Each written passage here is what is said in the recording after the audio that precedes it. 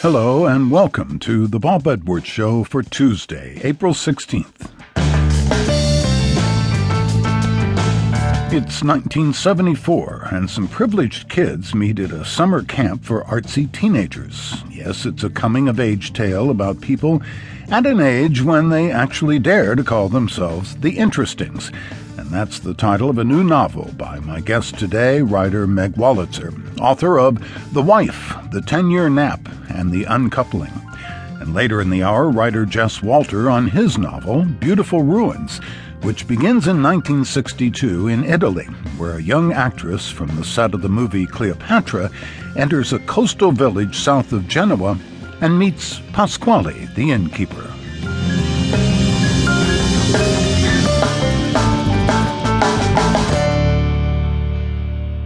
The last years a child spends living at home before college are a jumbled whirlwind of melodramatic love, hormonal surges, and for many, creative exploration.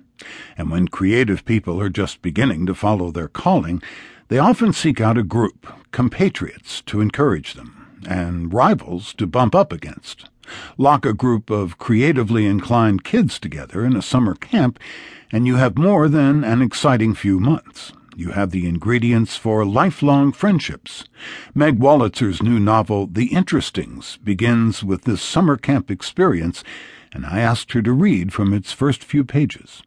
On a warm night in early July of that long-evaporated year, the Interestings gathered for the very first time.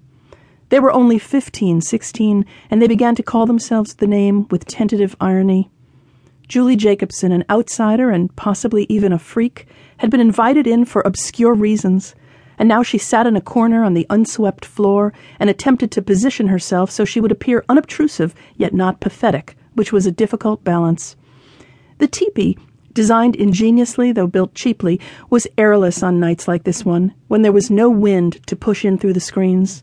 Julie Jacobson longed to unfold a leg or do the side-to-side motion with her jaw that sometimes set off a gratifying series of tiny percussive sounds inside her skull. But if she called attention to herself in any way now, someone might start to wonder why she was here. And really, she knew, she had no reason to be here at all.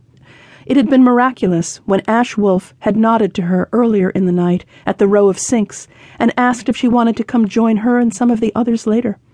Some of the others. Even that wording was thrilling. Julie had looked at her with a dumb, dripping face, which she then quickly dried with a thin towel from home.